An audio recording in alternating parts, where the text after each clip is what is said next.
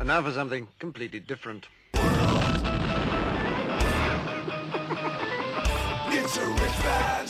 Forget everything you've been told by others before. Get ready for the real deal, the full story, real talk about money, markets, life. Now, it's The Real Investment Show with Lance Roberts, presented by RIA Advisors.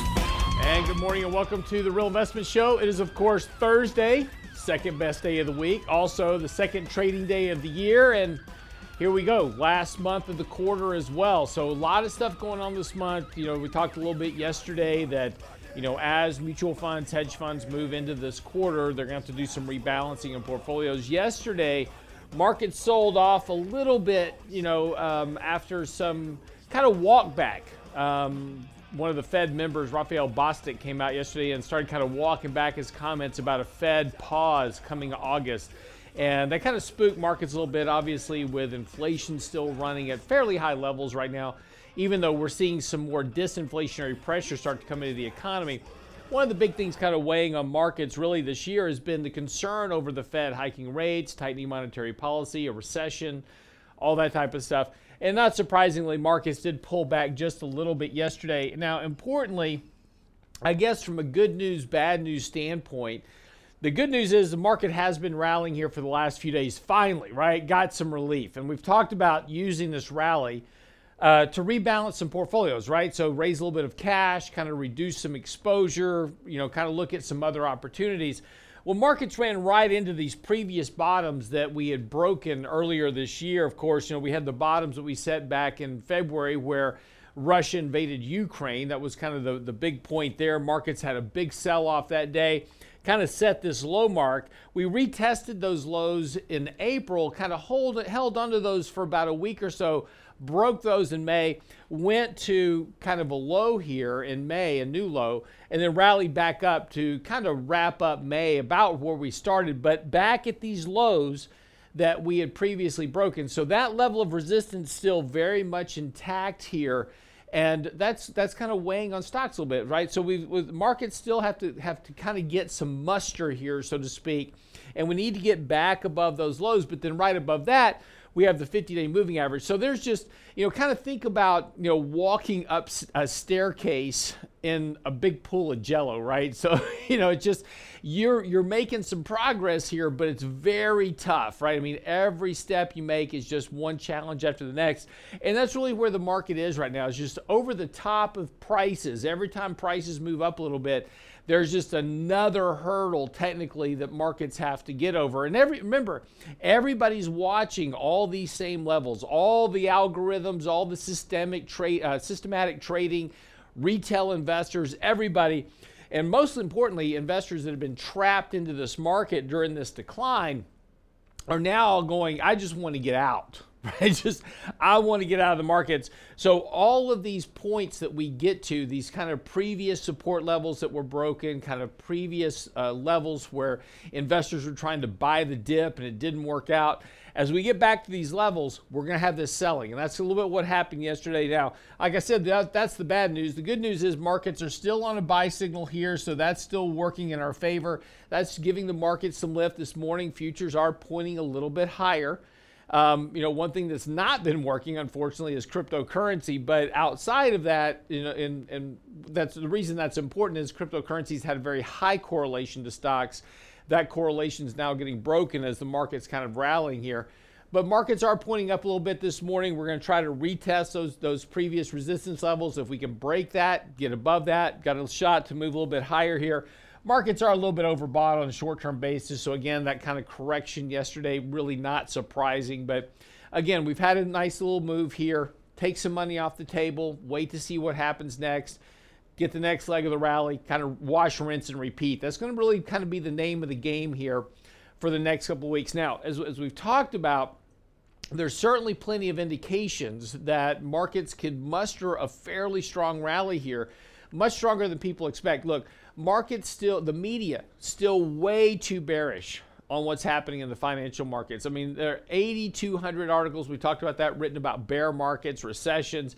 everybody that emails me right now is just like, we're I don't even know why you're long stocks at all right now, because this market's just going to crash. We're just going down further. It's the end of the world as we know it. And, and I get it, right? But the problem is that if we are going to have a recession and a real bear market, there's too many people already predicting it. This would be the most well-predicted, foreseen bear market in history. And because generally investors don't foresee a bear market or a recession. That's how they happen, right? Something starts to happen in the market and all of a sudden you get all this forced selling. Well, if everybody's already predicting a bear market and if everybody's already selling to have a bear market, then the odds of us actually having the bear market go way down. So what you need here is at least a strong enough rally to get everybody back into the market, and then you can have the bear market. But it's unlikely that you're going to have a major bear market with everybody already predicting a bear market. Now, it doesn't mean it can't happen. It just doesn't generally happen that way because, again, if everybody's already selling and if everybody's already super negative, then who else is left out there to sell? That's going to be the big question. And we've had a lot of selling really ever since the beginning of this year. This whole year, 5 months to date, has just been one consistent bout of selling, except for this little brief reprieve that we had back in March, and we had this fairly strong rally. Everybody got bullish. Oh, the bottom's in. And then that was where the next leg of this decline came. So again, without really having another fairly substantial rally at some point, doesn't mean it has to happen right now, but without having a fairly substantial counter trend rally at some point to get everybody back into the bullish camp, it's going to be a little bit more difficult to have a more severe bear market. So again, this is going to be a bit of a challenge that we've got to navigate here for the next, really kind of few months, particularly as we get through September, and really into August and September. The Fed, of course, something we'll talk about today. Michael Leibowitz joining me this morning. The Fed, of course, starting QT. That's another concern for the markets, absolutely. But again, markets are already so bearish. How much of that is already discounted by the markets already? But the Fed is going to start quantitative tightening this month. They're going to be reducing their balance sheet by $60 billion. Now it's going to ramp up to $90 billion, $95 billion by August. And then it's going to continue that run rate here for the next foreseeable future until the Fed gets into trouble and needs to stop that. Of course, they're also going to continue to hike rates. We've got another Fed meeting this month. We'll see another rate hike. Expectations are right now they're going to hike by 50 basis points. Again, further tightening in the markets.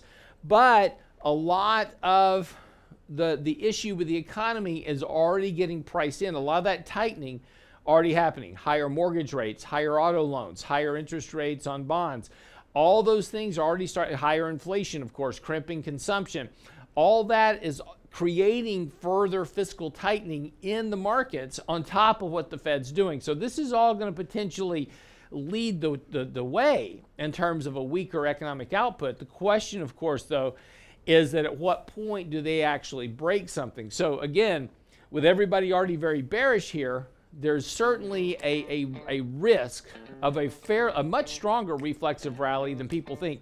And why could you have that? Even though we've got all this potentially bad news out there, why could you have this stronger rally is because, well, a lot of this has already been priced in. If the Fed says anything kind of positive, even hints, and we kind of saw this over the last couple of days, if the Fed hints that maybe they'll slow their rate of tightening down, or they'll back off a little bit on their terms of their inflation stance, well, we could see that bullishness come back into the markets.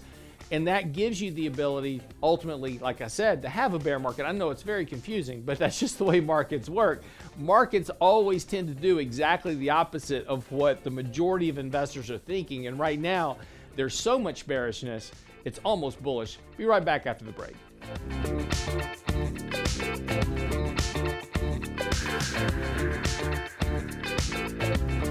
Get daily investment news you can use, delivered at the speed of the internet at realinvestmentadvice.com. Some people don't know about bonds. I am told this is a bond. I've never seen a bond before. I never owned a bond in my portfolio? It is terrifying. Get to know bonds in our next free Lunch and Learn, Thursday, June 2nd, with Richard Rosso, Danny Ratliff, and special guest Lance Roberts. Register now at realinvestmentadvice.com. The Thing About Bonds with Ratliff, Rosso, and Roberts. Realinvestmentadvice.com. The Real Investment Show.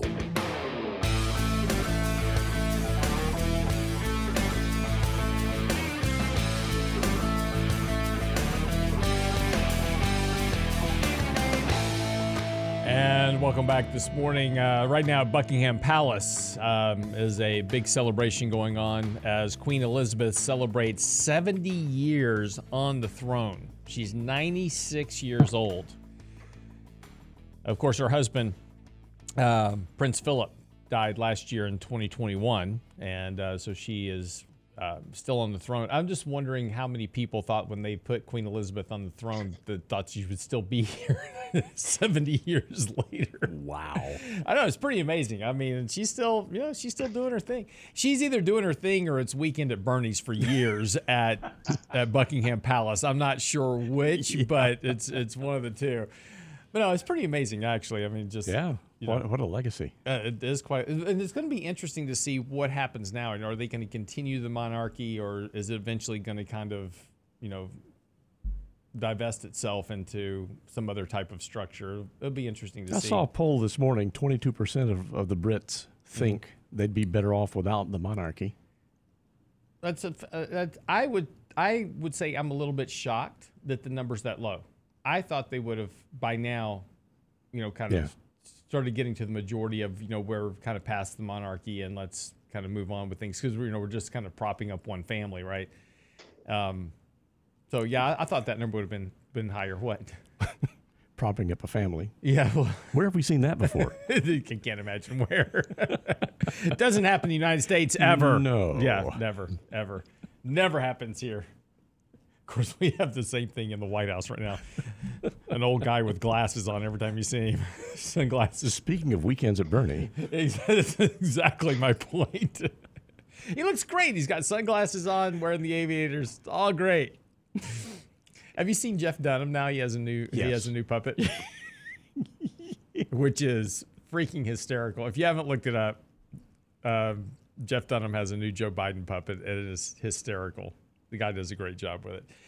Anyway, a couple of things to get into this morning, of course, as we were just talking about, the Fed naturally is going to be hiking rates. And, of course, this is the mark or the start, I should say, or the beginning of the QT era, as it will become to be known, I guess, for as long as it lasts, because, QE has been kind of the run of the game ever since March of 2020, when the Federal Reserve started doing $120 billion a month in bond purchases, and they have continued that, up through yesterday, actually May 31st. So, now we start this kind of point here to where we're going to start theoretically unwinding that massive nearly $9 trillion balance sheet that the Federal Reserve owns. By the way, just as a side note, if you don't know this, when we account for corporate profits, and this is the profits that companies make, right? So Apple, Microsoft,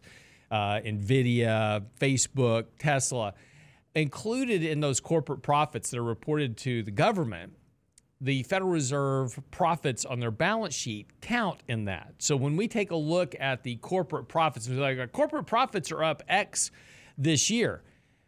A chunk of that increase in corporate profits is coming from the Fed's balance sheet. That's counted in that corporate profit measure. And if you take the corporate profits that the Fed balance sheet produces, it is actually greater than the top 10 companies in the S&P index combined. So in terms of their total corporate profits. So you take Apple, Microsoft, Facebook, Google, those companies, you look at their corporate profits, you add all those up, the Federal Reserve makes more corporate profit than those companies combined.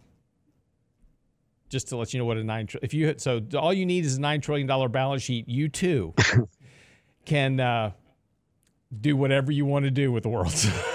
So you'll have plenty of capital to spin off. Anyway, Michael Lebowitz joining this morning. Mike, how are you? I'm doing great. Thank you. Good. So here we go. Now we're starting this kind of QT, this reversal process, starting at $60 billion. Everybody kind of thought they were going to start out at, their $90 billion and just run it off, but they said that we're going to start at 60 and kind of ramp up to $90 billion over the next couple of months. And, I just want to kind of go over a couple of things. First of all, this is, a lot of people are just like, oh my gosh, when the Fed starts selling all these bonds, it's just going to devastate the bond market. Well, that's not really what's going to happen, because over the course of the last several years, really starting in 2019, when they were doing repo, a lot of the bonds that the Fed was buying was fairly short duration bonds and bills that will mature. So a lot of this tightening of the balance sheet will literally be just letting bonds roll off without replacing them. And so there won't be really all this massive selling that a lot of people are expecting. Right. And Lance, remember, they also bought about, $4 trillion before 2019, before 2020. Right. And, even if those were, 10, 15, 20-year, 30-year bonds, those have now become much shorter bonds. Mm-hmm.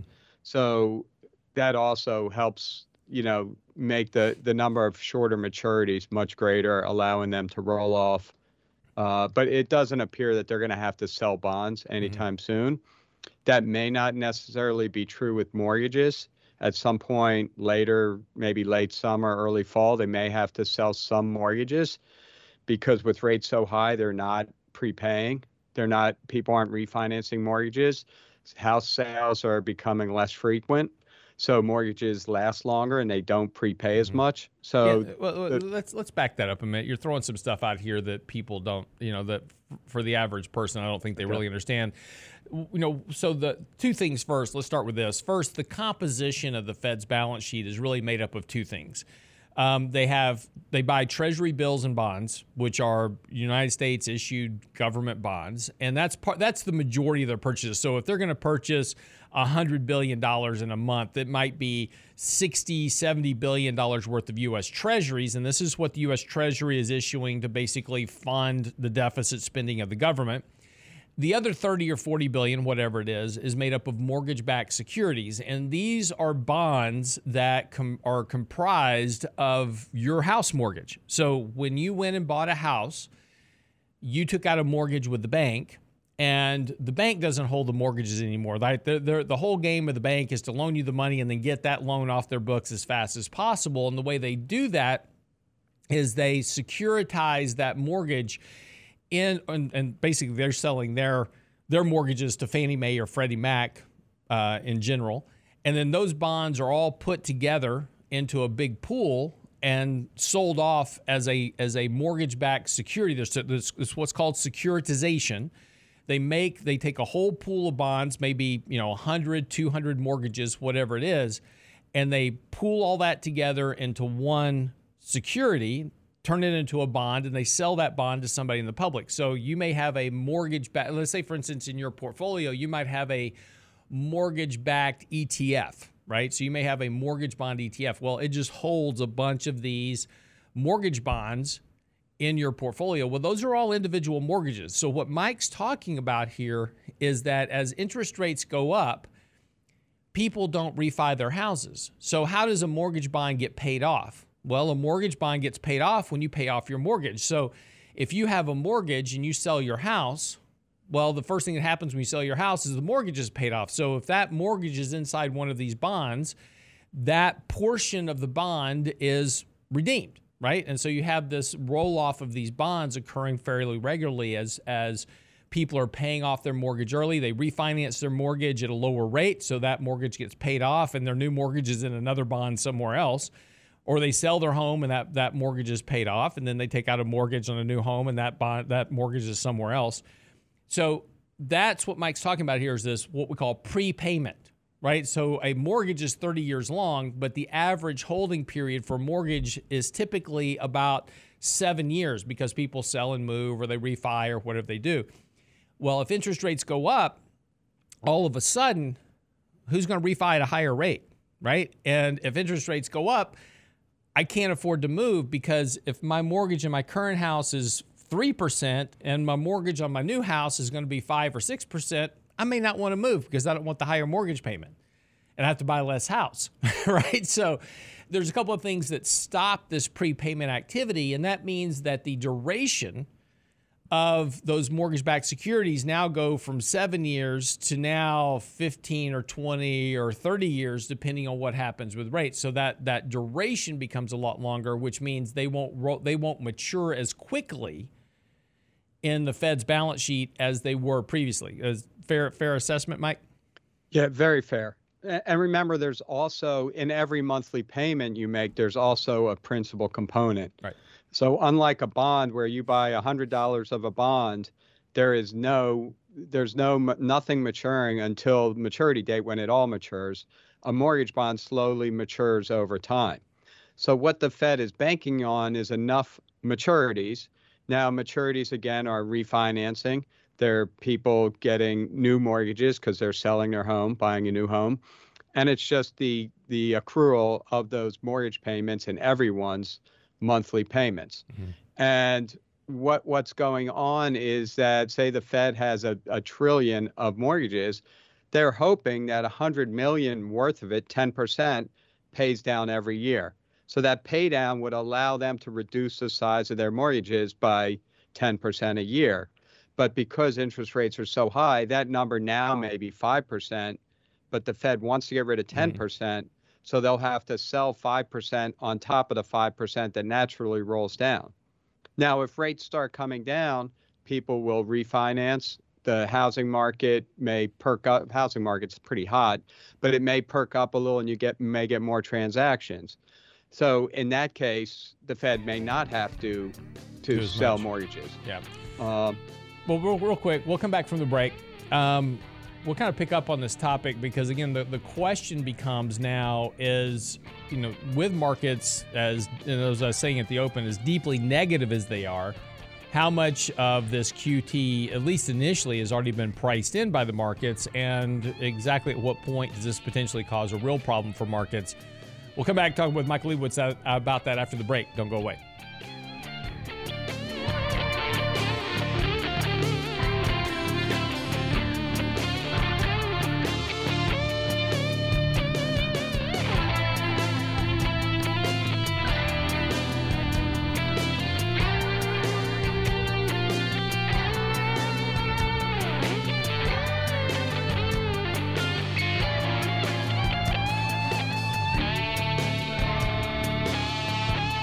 The Real Investment Advice blog. It's required reading for the informed investor. Catch it today at realinvestmentadvice.com. Some people don't know about bonds. I am told this is a bond. I've never seen a bond before. I never owned a bond in my portfolio. It is terrifying. Get to know bonds in our next free Lunch and Learn, Thursday, June 2nd, with Richard Rosso, Danny Ratliff, and special guest Lance Roberts. Register now at realinvestmentadvice.com. The thing about bonds with Ratliff, Rosso, and Roberts. realinvestmentadvice.com. You're listening to The Real Investment Show.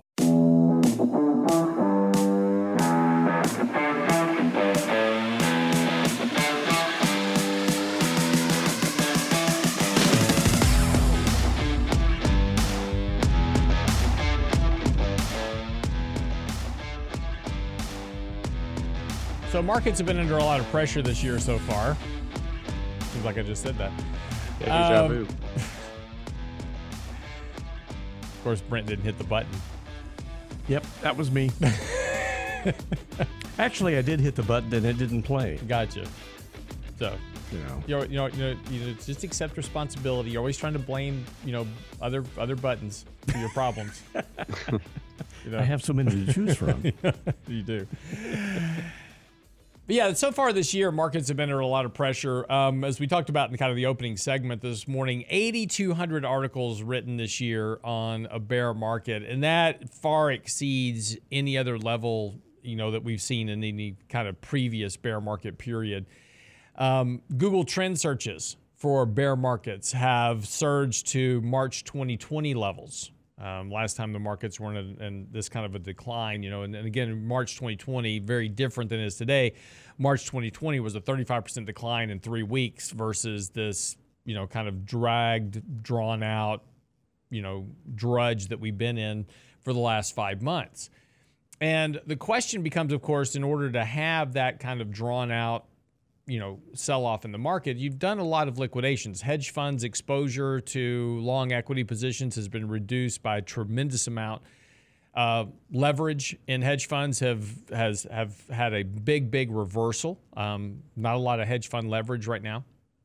So the question becomes, of course, when we were talking about this is, a lot of expectation right now. You take a look at the Citigroup bull bear indicator. It's like extreme bearishness, right? You can't even get more bearish than that indicator is right now. And so the question becomes, as the Fed now begins to hike hike interest rates and do quantitative tightening, the markets have already been doing a lot of this pricing in of higher interest rates and quantitative tightening. The question, of course, is has it done enough? And is there a lot more downside to go? Now, again, I'm getting emails every day from people. It's like, this market's going down another 50%. Probably not. But there's a tremendous amount of negativity built around the markets right now because of what's happening with Russia, Ukraine. At the same time, we've got the Fed, we've got central banks around the world, hiking interest rates. The worry of a recession is everywhere, right? Just article after headline on CNBC, et cetera. Recessions are coming. And the problem with this is that if we do have a bear market and a recession at this point, it will be the most well-forecasted recession and bear market ever in history. Because the reason bear markets happen is because people aren't expecting one. Back in 2008, as a good example, Ben Bernanke, right? Kind of Goldilocks economy. We have Bear Stearns, blows up, gets bought out, for $2 a share. And then the market rallies to all-time highs because it was believed that was a one-off event, and that bearishness that was occurring right around the Bear Stearns blow-up. Mike did a chart on this yesterday in our daily commentary. In his article yesterday, which is on the website at realinvestmentadvice.com, talking about Bear Stearns. It was believed that was the crux of the event. Now that that's happened, it's all good. And everybody came running back into the markets and got back to being very bullish. And then that was the beginning of what was going to be the rest of the 2008 financial crisis. But that's one of the things to consider here is that individuals and investors are generally wrong at extremes. And you have an extreme level of bearishness right now, which suggests that you could have a fairly strong rally in this market enough to get everybody back into the bullish camp. And then that's where you have potentially your bear market, but that could be lasting a little bit longer than we have here. But that was a point, again, this is kind of a point you brought up yesterday, Mike, in your article about Bear Stearns and a little bit of that history of what happened with Bear Stearns and kind of what came immediately after. Right. And I end that article with a chart showing the 2000 and 2008 bear markets. And there are 5 to 6 double-digit rallies within each of those. Mm-hmm. And like you said, Lance, when everyone's bearish, the market's not going to sell off. The market always tries to get as many people off sides as possible. And that's what creates the volatility and the potential downside. Mm-hmm. So we may, sorry for my froggy throat here, we may be in a bear market. Market is down 20%, so you can call it a bear market, don't call it a bear market, doesn't matter. Right now, there are so many people calling for a bear market, so many people saying there's another 20, 30, 50% downside. Mm-hmm. And there may be. We're not to say there is or there isn't, but you have to go back to what happened in 2008. Throughout late 2006, 2007, early 2008, small, mid-sized banks were failing, and some of them were decent-sized banks, especially on the West Coast. Then some hedge funds started failing, and in mid-March of 2008, Bear Stearns got bought for $2 a share, with the Fed backstopping the whole deal with J.P. Morgan purchasing it. Right. And literally, that happened Sunday. The following Monday, the market rallied for a month. 10 plus percent, 15% gain. And it really, at the time, I think a lot of people thought the worst was over. You had your failure. You had these small banks failing. In reality, the writing was on the wall that it was just beginning. Mm-hmm. The house prices were continuing to fall. The Fed was still, they were lowering rates, but they were still saying there's not a recession coming. Don't worry about it. This subprime thing is contained. Bernanke has a million quotes from then that are still being used against the guy. But he was the hero, right? He was the hero. Of course he was. Time Magazine, the hero, right? Yeah. Or no, I'm sorry. It wasn't Time. It was the Atlantic. The Atlantic named Ben Bernanke the hero. And right. Of course, this was the guy saying, no, don't worry about it. Subprime's contained. It's all fine. Don't worry about it. And then, within 4 or 5 months, AIG, Fannie Mae, and even some of the bigger banks were starting to show signs of problems. Bank of America was having problems. Citibank was trading, below $5, $3 a share, something like that. Yeah. So the whole financial system was crumbling because a lot of what was really going on was misdiagnosed by the Fed, by the banks, and by investors. And that's when the panic hit. But again, there are massive rallies within these bear markets, and you can go back and look at the 30s as well. Same thing. So what's important is not to get caught up in, is this a bear market or is this just a consolidation reprieve in a bigger bull market rally? But what's sentiment like? Is it oversold? Is it overbought? And use those as opportunities. If you think this is a bear market, use this rally to rebalance, reposition yourself, take on more conservative companies, sell more aggressive, higher growth companies, if that's what you think. Mm-hmm. If you think we're kind of nearing a bottom here, start buying those things that are really beat up, high growth, explosive growth technology.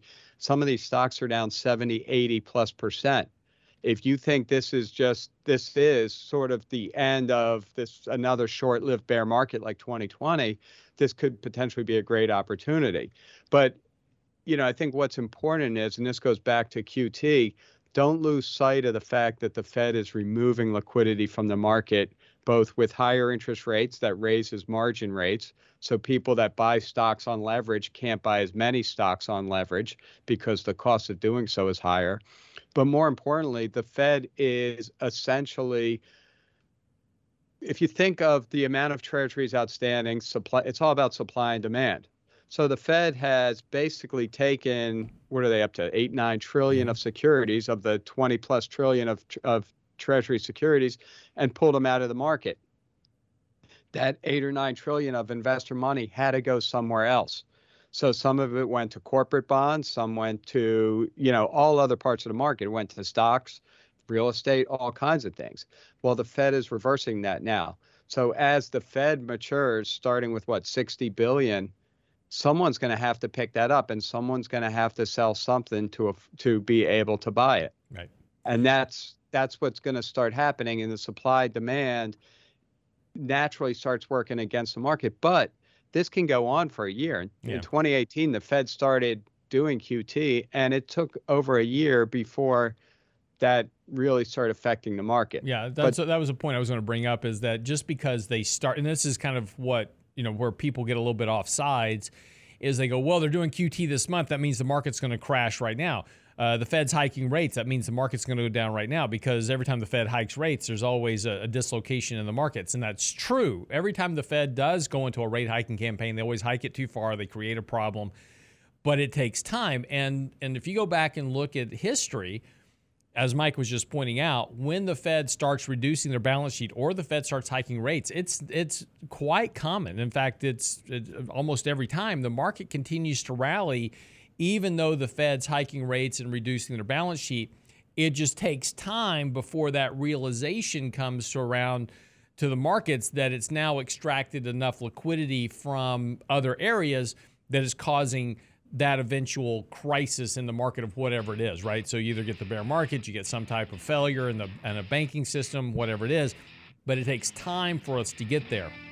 One thing I want to talk about when we come back, Had an interesting email the other day on corporate share buybacks. And, just recently insiders have come back and they've been buying stock a lot here over the last week or so as markets have kind of bottomed and turned up. But I want to talk a little bit about share buybacks and what is going to potentially happen with that as we move further out into the cycle of the Fed tightening their balance sheet, hiking rates, and with the financial markets. Don't go away.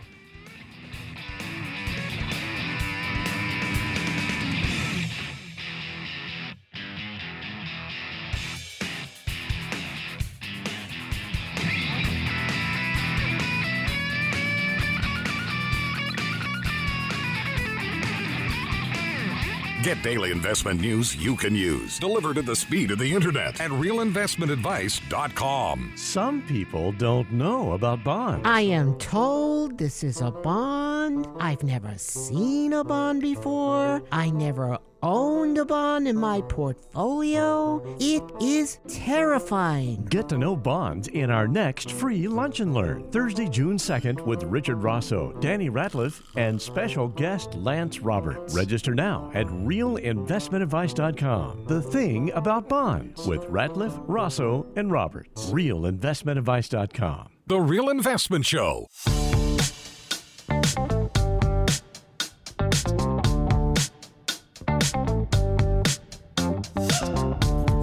Huge debate going on CNBC right now about returning to the office. Of course, Elon Musk yesterday sparking a bit of outrage. Outrage, I tell you. Saying that if you don't want to return to the office working, pretend to work somewhere else. And, and it's kind of a good point. I mean, it's like, look, get back to work and, we got things to do and stuff to produce. And now, of course, all these younger workers that got used to, not really working at home, are all banding together going, I don't want to go back to the office. Look, I've never stopped coming to the office. Brent and I were here every day through the entire shutdown. We didn't miss a lick. Yep. Still showing up. Yep. So it was actually crowded up in here yesterday. It was. We had 6 more people. I know.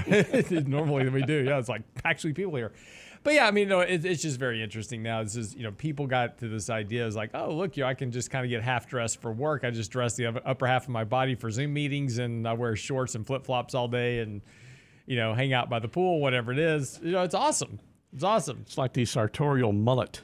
Yeah. Business in the front, business in the top, and party in the rear. Exactly. Yeah, look, I think there's an easy solution to this. Is like, look, if you want to work at home, that's fine. I'll pay half as much.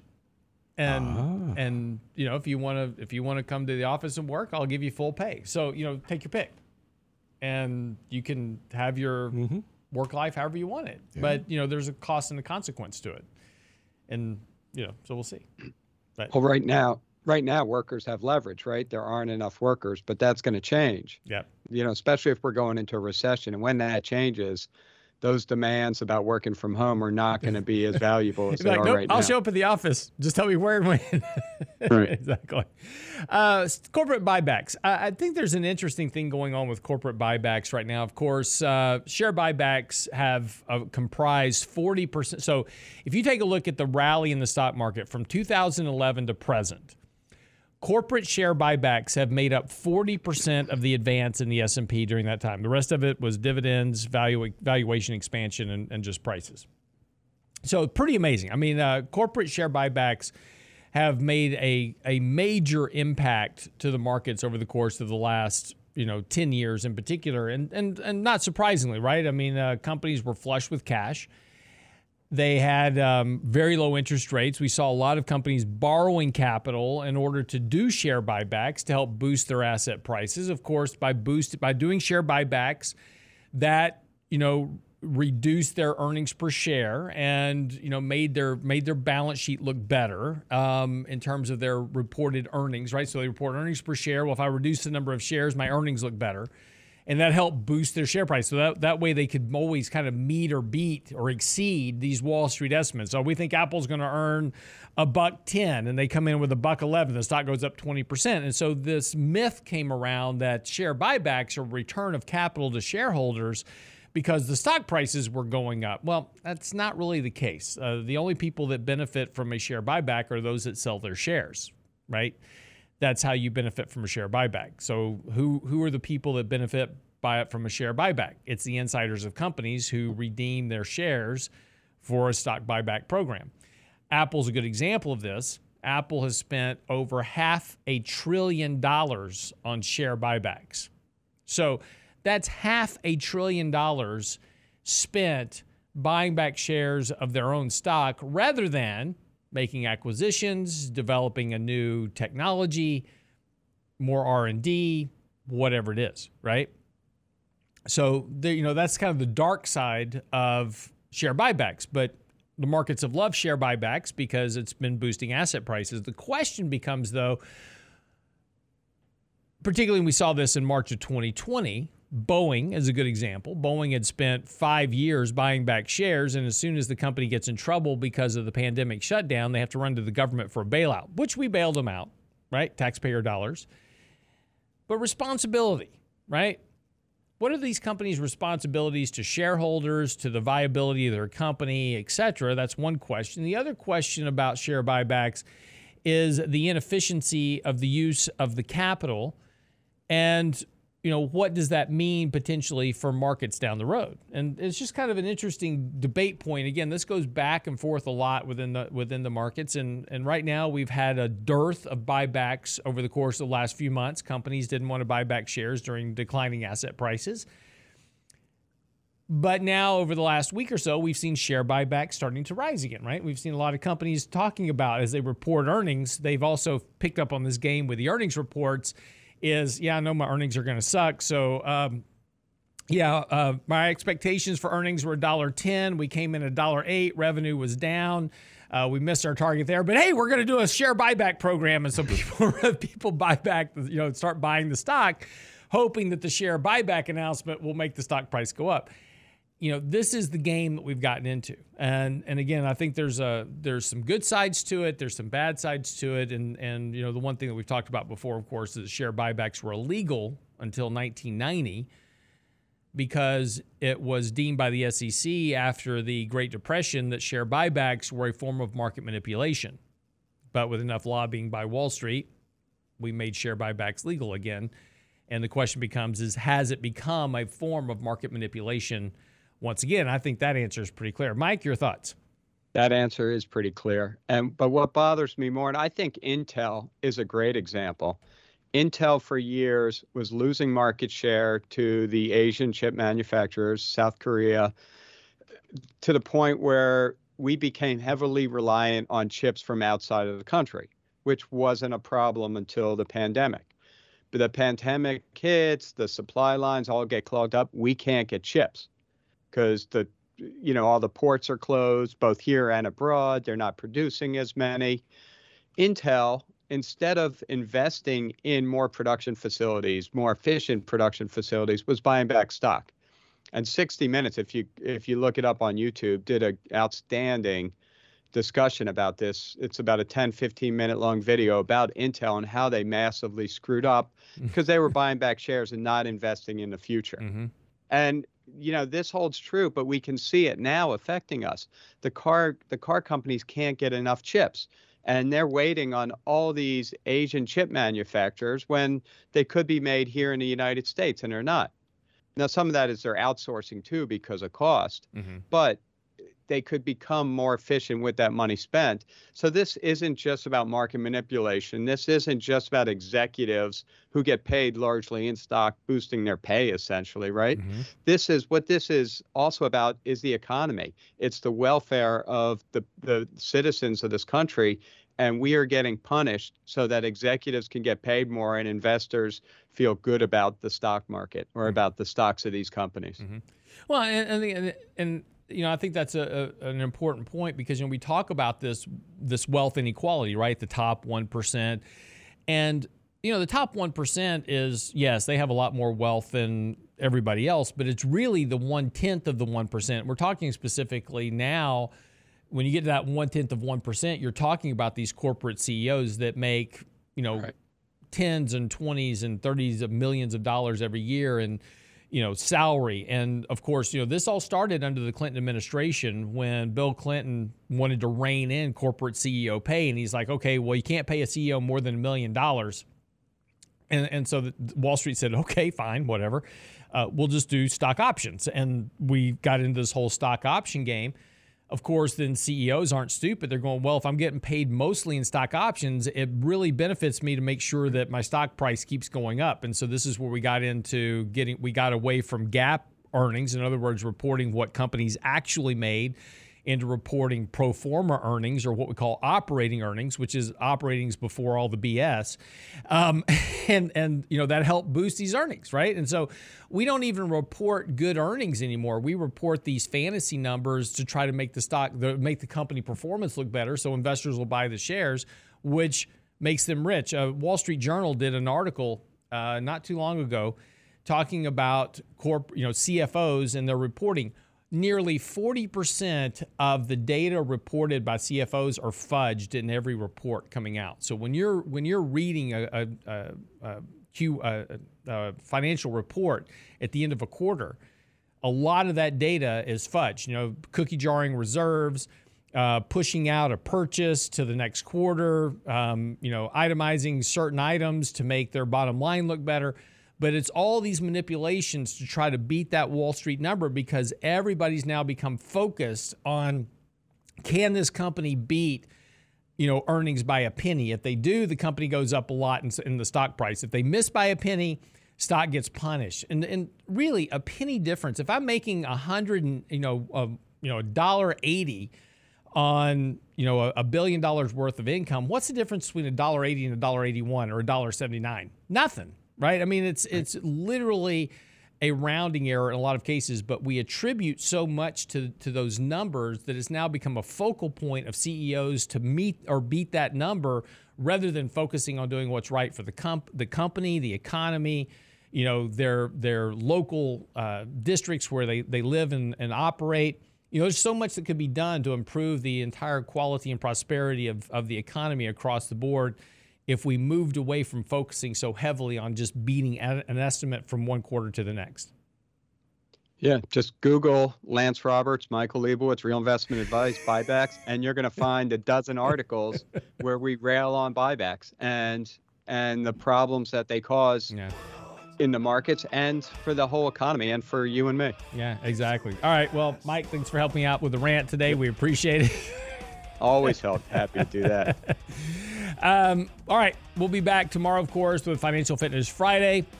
Like I said, Michael's new article about Bear Stearns is out on the website right now, realinvestmentadvice.com. While you're there, check out our latest podcast.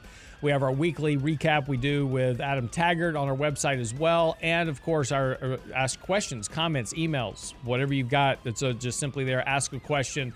realinvestmentadvice.com. Also check out SimpleVisor, our fully operational digital platform. Do all your own research, follow our portfolios and more right there for you. SimpleVisor.com. Have a great day. We'll see you back here tomorrow, right here on The Real Investment Show.